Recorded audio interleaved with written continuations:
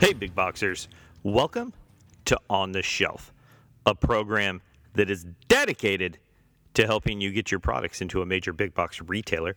Tim here with you, and hope you're having a great day. Hope you guys are doing awesome, had an awesome week, and reaching out to buyers and making things happen, getting your product out there. We wish that all for you. The show today is amazing. Can't wait for you guys to have a listen. Rich Brull from Make 48 is here, one of the co-founders. And I don't know if you remember, but some time ago we had Tom Gray was at an ECRM EPPS session, and he spent some time with us talking about Make 48. And then recently we had a listener, a big box listener, that actually was on the show. And he suggested that we talk to one of the founders.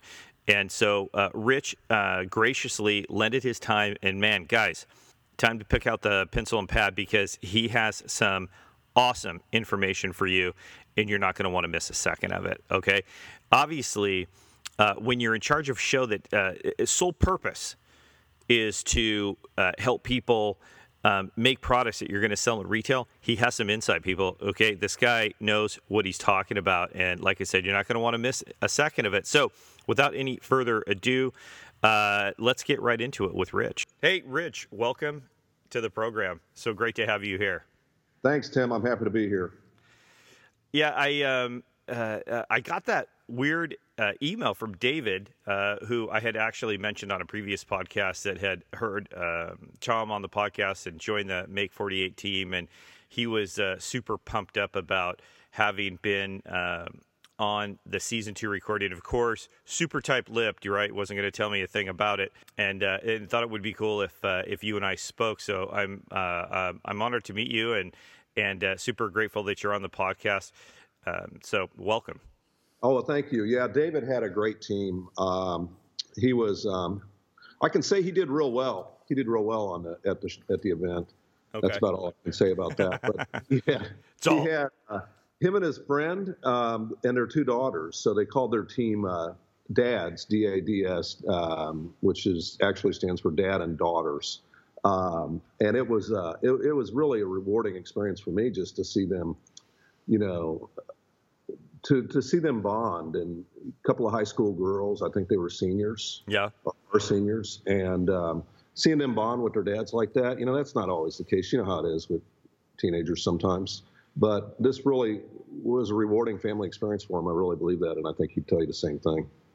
That's cool, and I think you're right. You know, my daughter's 15, and she just got her learner's permit, and so right now we're bonding over learning to drive, which has been super cool. You know, sure. But I think anytime you're thrown in with your kids into a confined environment where you have to work together, that's a good thing because as kids get mobile, which, you know, in another year she'll be on her own driving around, you know, you connect less because they're off doing their own thing. And so especially at a senior level, what a great experience before heading off to school.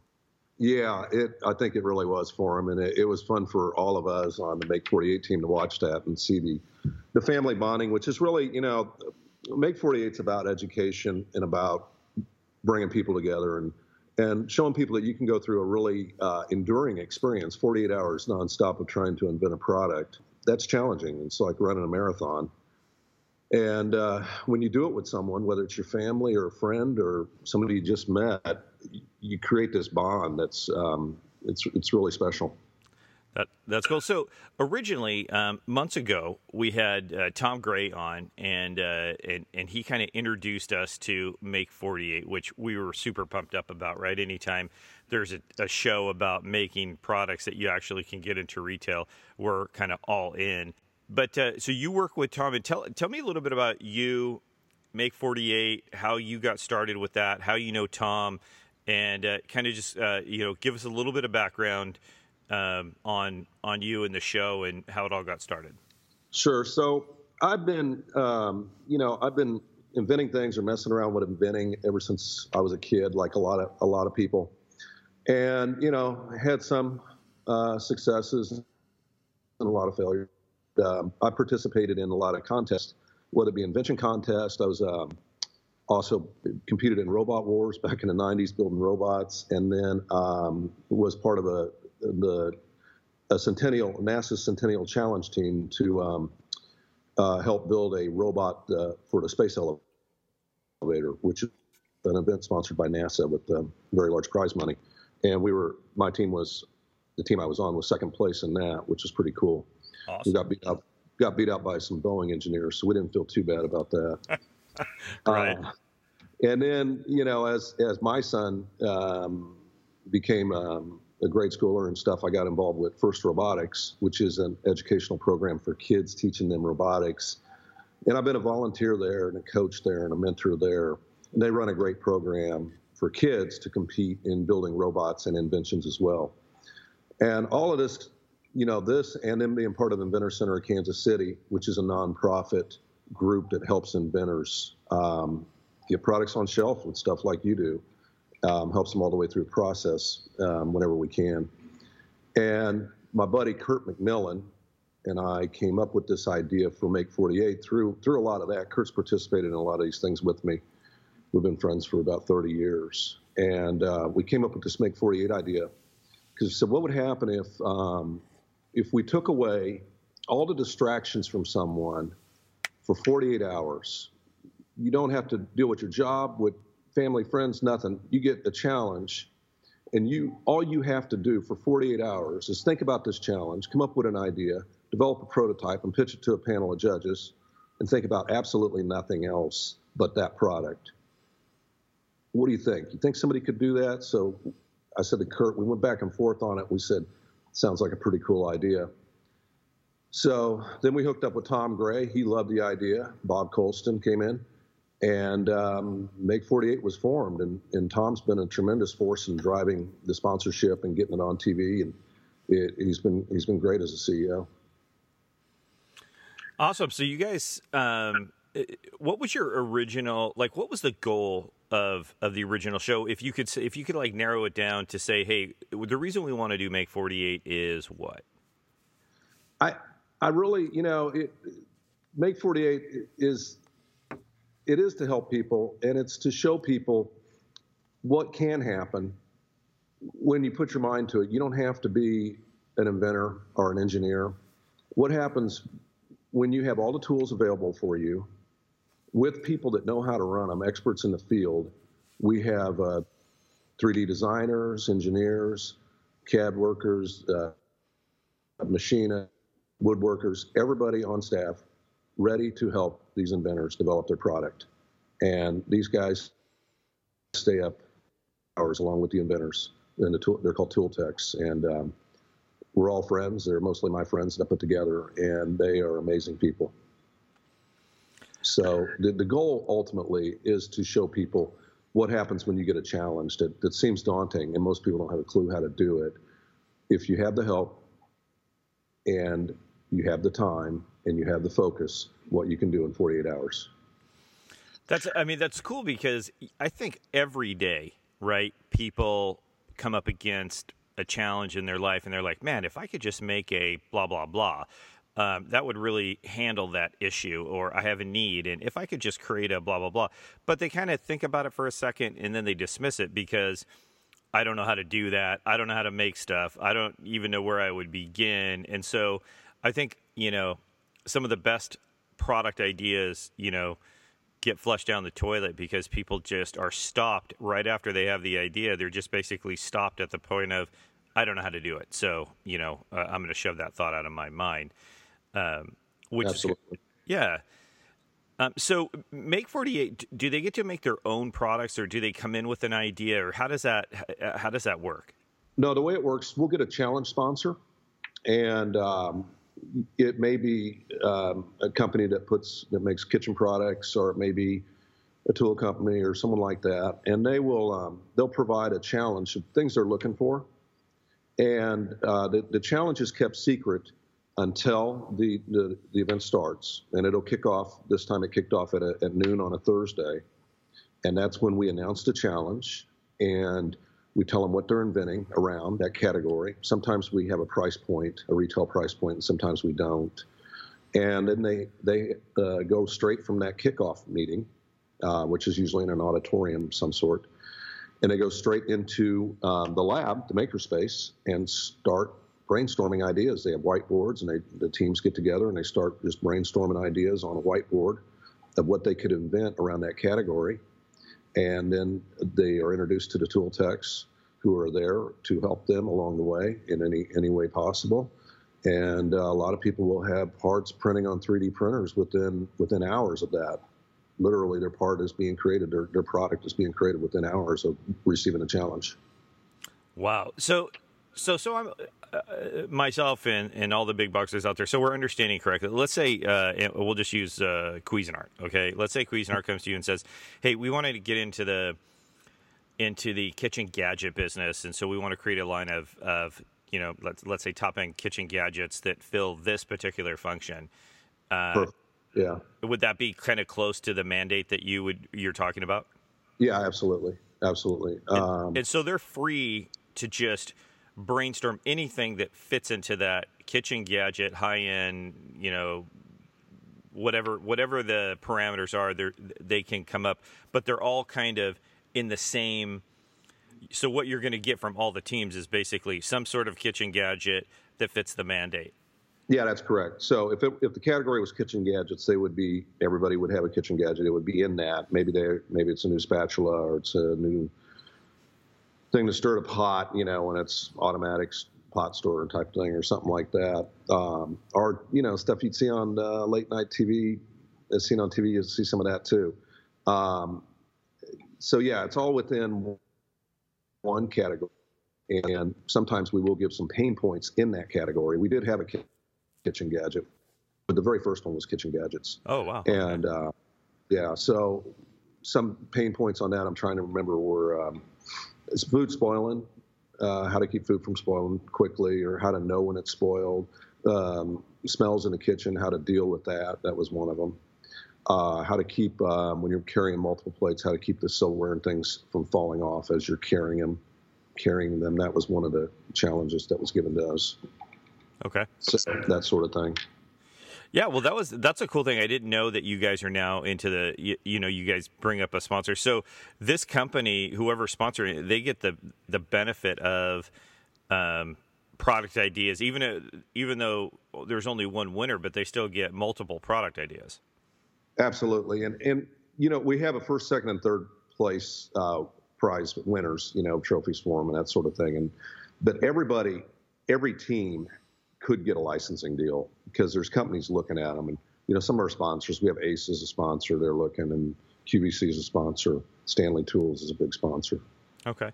And so what does that mean? They could get a license. So you got a team that, let's say they came in second, and what would a licensing deal, how would that work? What would happen? Manufacturer would like the product and want to license it and manufacture it and pay a royalty. And does that royalty go 100% to the team, or do they split part of that with you guys? No, we don't take anything, and they own all of their own IP as well. So if what they do at Make 48 develops a patent, that patent is 100% theirs, not ours. Wow, so you guys are just like a conduit to make things happen. Yeah, right. And we're just, that's exactly what we are, trying to show people what you can do, and you can get over these barriers. Like you were saying earlier, most people, when they come up with an idea, there's this little rush of excitement when you have this idea. Maybe you write it down, you get all pumped up, and then all of a sudden reality hits you and you go, I don't know how to do that. I don't have a clue. It goes on a shelf, in your mind, not the good shelf like you, but the shelf in your mind. And then, most of the ideas the best ideas are in the graveyard because they die with the people who thought of them.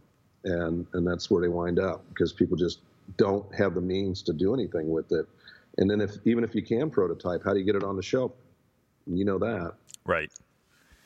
So, and along the way, which is a big part of everything that I do, they're having some fun, I would imagine. It's tremendous fun. It's amazing. The energy is just over the top. And, it sounds daunting to stay up for 48 hours, like we do as tool tech, staying up with these people. But it's really not that hard because the energy level is so high. After it's all over, it's a pretty good crash, but the energy level is amazing, and people wind up becoming friends with other team members. The teams actually help each other on a lot of things. They'll even prototypes. They'll help each other in their video presentations that they create. it's amazing to see that. And then, of course, the tool techs become quite bonded to these teams and wind up being friends with them as well. Cool. So are there anybody, any advisors that are walking around going, guys, I see where you're going, but you might want to rethink that? Yeah, absolutely. At this one, we have some of our sponsors will send people to be mentors, and that are people that are experts in the field. For instance, Potty, Julie Edwards, Bobby Edwards, they are mentors that have been to a few of them, and they will be there throughout the event to sit down with teams and talk to them and answer questions about where they think it should go. Is it manufacturable? Is the price point right? Will stores buy it? Josh Malone with a bunch of balloons. He's a sponsor and a mentor as well. And he meets with the teams and talks to them about same thing. Can I manufacture it? What would it sell for? What would people pay for it? And you think stores would actually take it? And we've had others too. We've had Aaron Cross with Scrub Daddy. He's been a mentor a couple of times. So we have a number of them that come in and mentor the teams, and they get a big kick out of it too. They have a lot of fun with it. We make it a really fun event, and the mentors and sponsors get to go out to do a little pub crawl during it while the teams are working away. So it's pretty cool. Nothing like a little pub crawl. Yeah, a little pub crawl is not bad for them. The bus pulls up and runs them around to a few of the local bars, and then this time they all came by my shop, and I had about 60, 70 people in my shop, which was you there? Yeah. Sorry about that. I don't know what that was. So I think it was a phone call coming in or something. But you had about 60, 70 people in my shop, and which was more than I've ever had. So, and we entertained them a little bit with some beers, and then I went back to work with the tool techs, and they went on to some pubs. That sounds fun. Yeah, like I said, man, anytime you can throw a pub crawl in the middle of anything, that makes for a good time. The teams don't do that, but the VIPs, the sponsors and stuff. I would imagine after 48 hours, all the teams do after that is just crawl. Barely, yeah. It's pretty grueling. Yeah. Take the pub out. Hey, what do you think? You personally, what do you think makes a good product?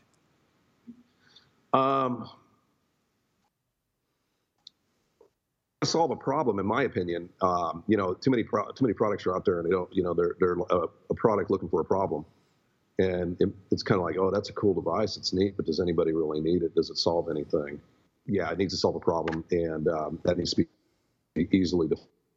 So even you look at like this fidget thing that's taken off, in the past year or two, and you say, well, that didn't really solve a problem. Well, I guess it did solve fidgeting. It's solved jumpy and nervous or whatever. So there was even a problem solved with that. So if you look at it, I say the main thing, it's got to solve a real problem. That problem's got to be easily defined and easily understood. Okay.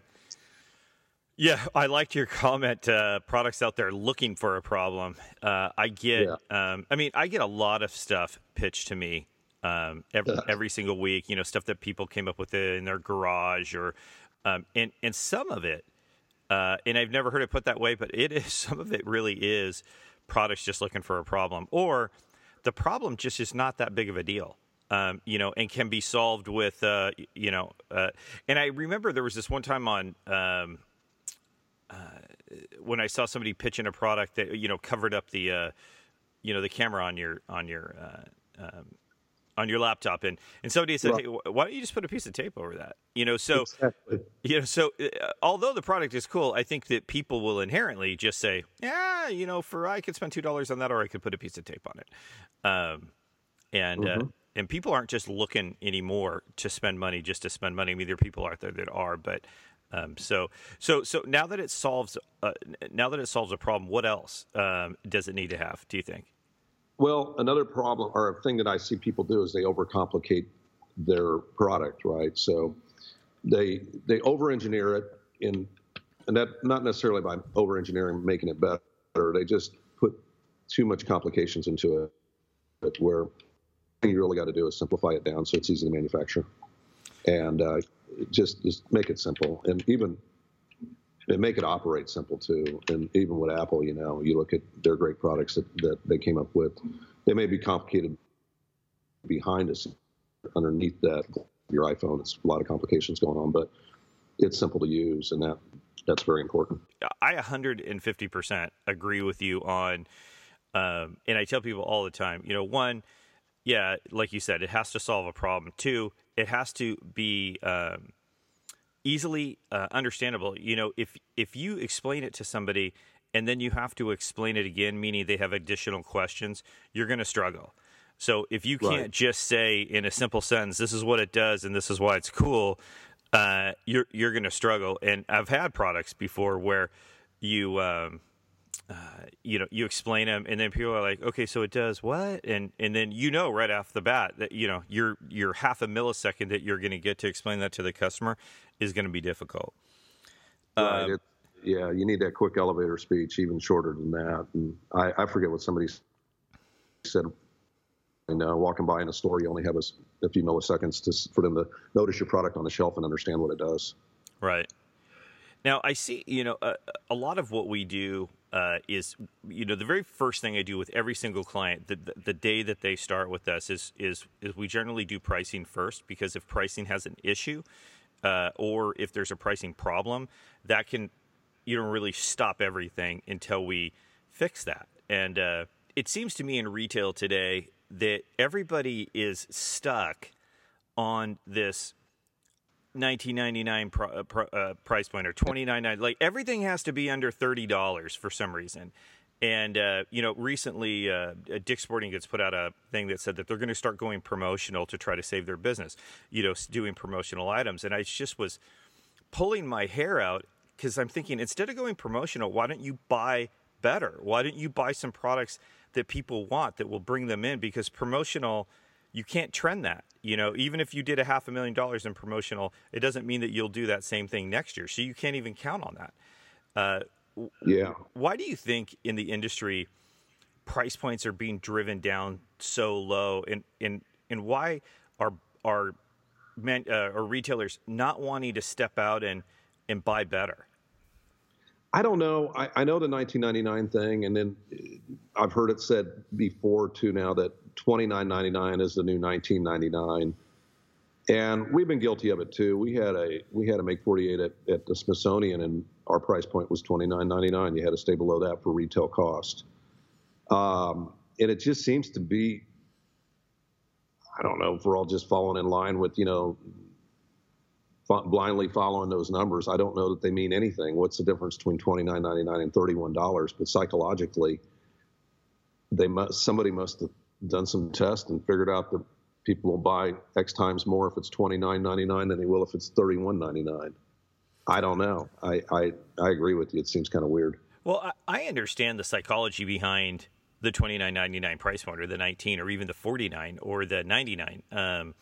When you deal with Costco, Costco knows the price points that sell in their buildings, and they're generally 9.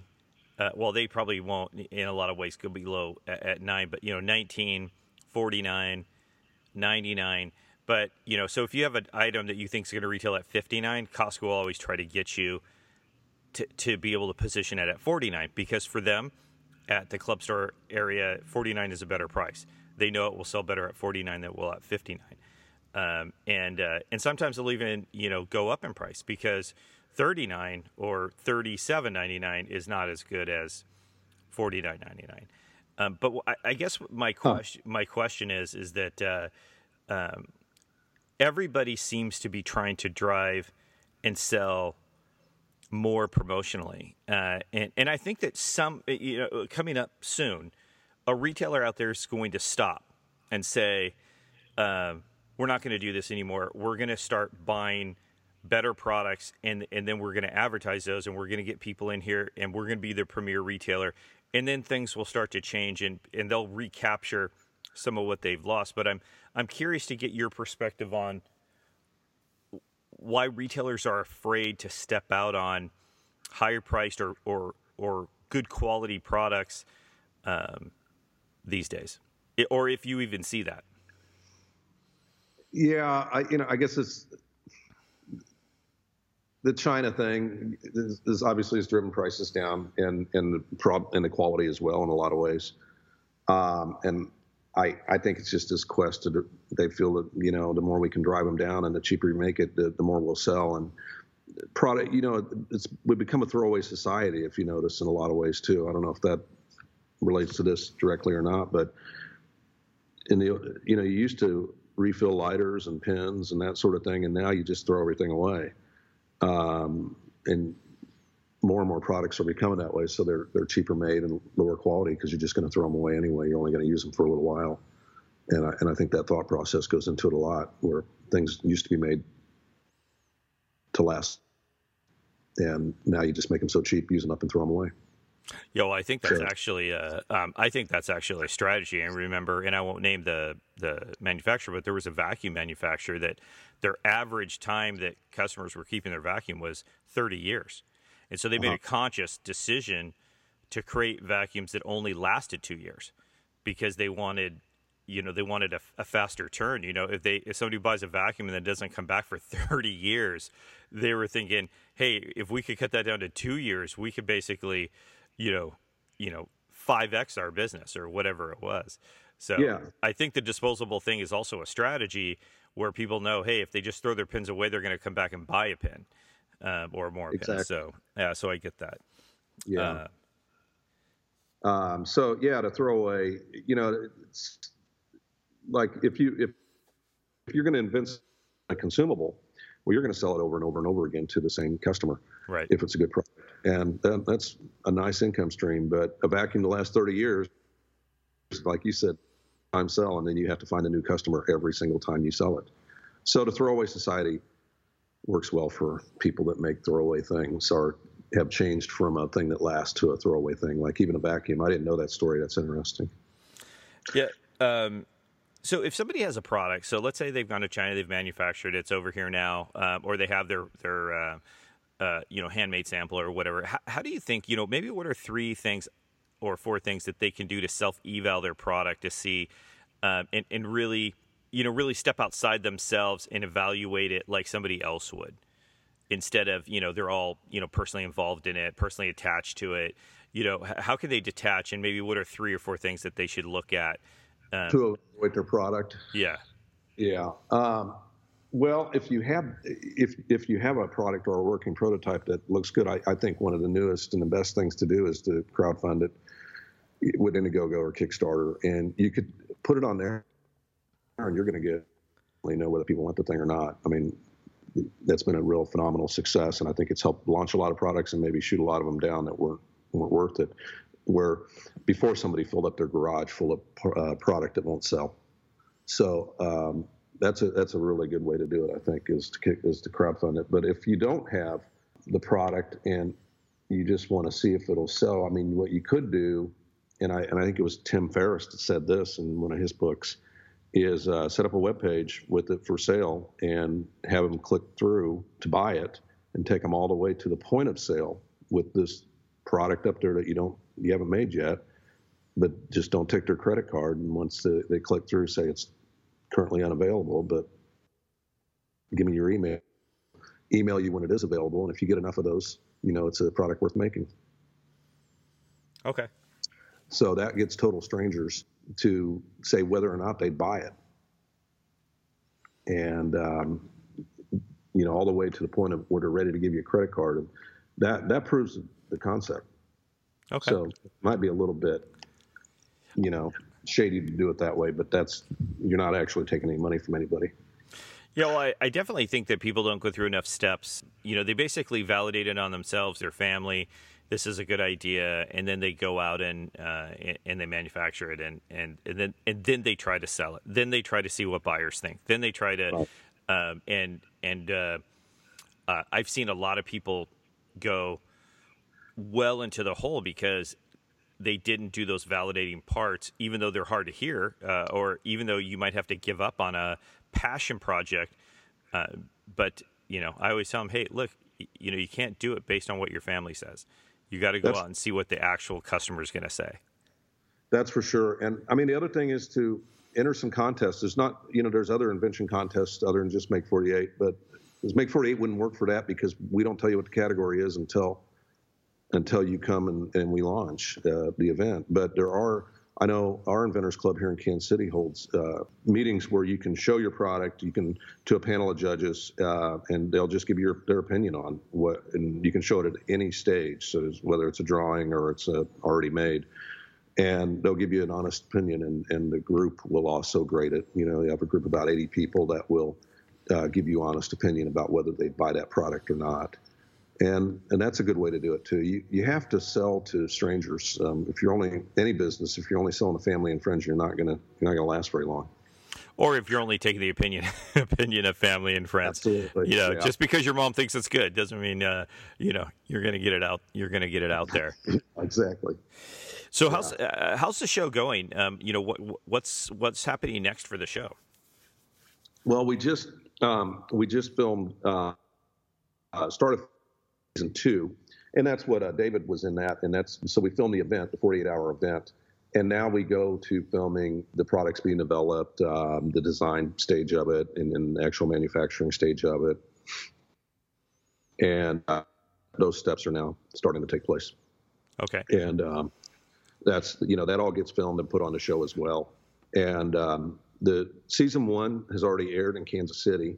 It's on public television, so each individual station gets to choose when they want to air it. In some cities it's aired, and some it won't air till maybe January. But we picked up, I think it's about 280 stations nationwide, something like that, in most major cities. Okay. Is season 1 available to see anywhere else online or? Absolutely. At make48.com, you can see the episodes there. Okay. Mm-hmm. And when do you anticipate airing season 2? Season 2 will air next fall, so it's your typical, new shows in the fall schedule, okay. And that's when it'll come out. And again, each individual station can choose to air it when they want, but the real release is fall. Okay. And what about season 3? Or are you guys even talking about season 3 yet? Oh yeah, it's already in the works, and that'll be next fall as well. So just like this one, we'll be shooting season 3 while season 2 is airing. Okay. And if anybody, have you chosen your teams for season 3 yet, or people can still apply for that, or? No, we haven't chosen any teams for season 3 yet. So absolutely, please apply. You can do that online at make48.com. And it's all you need to apply. There's a simple application there that you fill out, and just a little video of yourself. And that video can be just real super simple, just keep it simple with your phone and just shoot a little video. So why you want to be on Make 48, and that's about it. Got to weed out the people that are camera shy, right? Yeah, we just, we like to have good, fun personalities there, and so we get a lot of applications. It's hard to decide sometimes. I did that for I was hiring for a sales position years ago.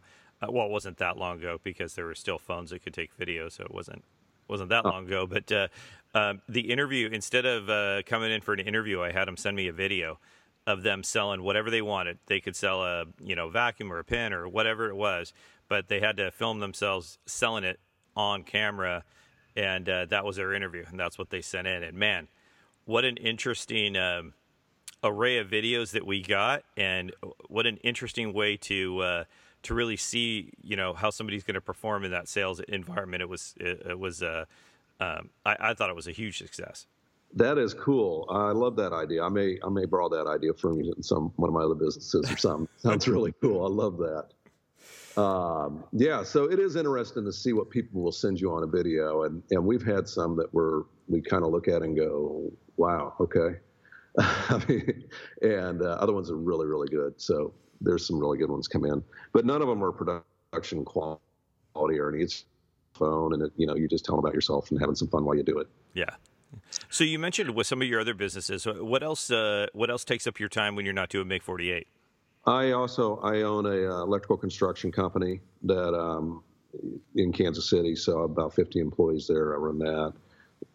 It's a full-time gig, and I also have a real estate company where I have commercial and residential real estate, and lease that stuff and own it. And then kind of where Make 48, one of the other places Make 48 kind of grew out of was my group of friends. We'd call it Steel Table Group. There's 6 of us, and we get together once a week and every evening, and we're all inventors, and we brainstorm ideas and help each other along our invention path as well.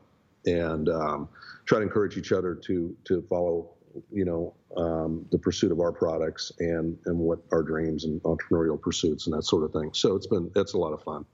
And that's where a lot of the Tool Techs came from Steel Table Group. Nice. Kind of like your own little mastermind group. That's exactly right. One of my favorite books is Think and Grow Rich by Napoleon Hill. And he said, create a mastermind group, and it works wonders. It's amazing what that'll do is to get some real good friends around. We also, we're all successful in our own worlds, but we check the ego at the door, and we're honest with each other, and we trust each other, and it's been a great group. That sounds awesome. I think that's hugely important. Hey, I forgot to ask the products that came out of your first episode. What's going on with those? There's some that are still being under development. Episode 1 was it was good, and we have one that's going to be crowdfunded here pretty soon. We're working on prototypes on all of them, all 3 of them. So if you watch the episodes, you'll see them, and you'll see those products. And right now, we're just kind of finalizing up prototypes and trying to get them to the market. At least a couple of them are going to probably be on Indiegogo. Okay. Who's one of our sponsors as well. All right, and then lastly, what's your hopes and dreams for Make 48? So, Make 48 does, where do you see it going and want it to go? We just want to continue to grow. It's been a real adventure, and sometimes you feel like you're on a ride, like a river raft ride, and you don't know what's around the next bend. So it's been a heck of an adventure. I never in a million years anticipated that I would be on any kind of TV show. It wasn't one of my goals in life to do that, but it happened, and it's been fun. So ultimately, we want Make 48 to continue to grow and to be able to develop products for people that are on the show and have some real successes that way. And who knows, we may do some international stuff at some point when we have some interest in some other countries for it. That sounds amazing. Well, Rich, anything else that you feel we need to know about Make 48, or did we miss anything? No, just check out the website, make48.com. If you want to have some fun, want to have an adventure for 48 hours, and I think you should tell people to apply, man. I think they'll have a good time. They'll really enjoy it. It's been an amazing adventure for me and everybody. All the teams seem to really rave about the experience. So I think David would back me up on that. Well, I'm sure that he would, and of course, we're going to have all of your details, in our in the notes section of the podcast. So for those big boxers out there that are, driving or cooking or doing whatever it is you do, not to worry. We're going to have all the details written down for you, so you can just click through and apply to be on the next show. Rich, cool. Thanks so much for being with us. Thanks so much for your insight, especially into what all these guys are trying to accomplish. I think that everything that you said will help them tremendously. I hope so. And Tim, I really appreciate being on your show. Thank you so much for inviting me, and thanks for being a friend of Make 48. And I will be checking out the rest of your podcasts. All right. Thanks. Take care. Okay. Bye. Hey, big boxers. Rich has left the building, and I'm hoping that you guys had as good a time listening to that conversation as I did having it. Rich has a tremendous amount of experience in the field that we're all in, and he has a tremendous amount of experience bringing products to market, and just getting some of his insight was epic and amazing, and I hope that you guys enjoyed it. Rich, if you're listening, thank you again so much for taking the time out of your busy day to spend with myself and our big box listeners. We appreciate each and every nugget of information that you had. Listen, big boxers, if you're interested in supporting the podcast, here's one of the ways that you can do it. You can subscribe. You can go to iTunes or Stitcher or whichever or however you listen to the podcast and hit subscribe. That way, you'll get a notification when a new episode is up and ready for you to listen. Something else that you can do is you can go to iTunes and Stitcher and leave us a review. Let us know how we're doing. Let us know what's going on, what you like about the podcast, and just simply, give us some information and let other people that are looking at the podcast and wondering whether they should listen, some information about what it is that you like. We would really appreciate that. If you want to submit a question, if you are, in the midst of a campaign and have something going on and you want to get our take on it, you want your question to be on the show, or you just want to talk to us, you can reach us a multitude of different ways. You can reach us on Twitter at TLB Consult. You can reach us on Facebook at TLB Consulting. And you can always send us an email off our website at tlbconsulting.com. Lastly, and most importantly, you can join our closed group at On the Shelf Now. So go to Facebook, type in On the Shelf Now, and hit join. And that way you'll be part of the conversation and easy access to ask questions, not only of the group, but myself as well.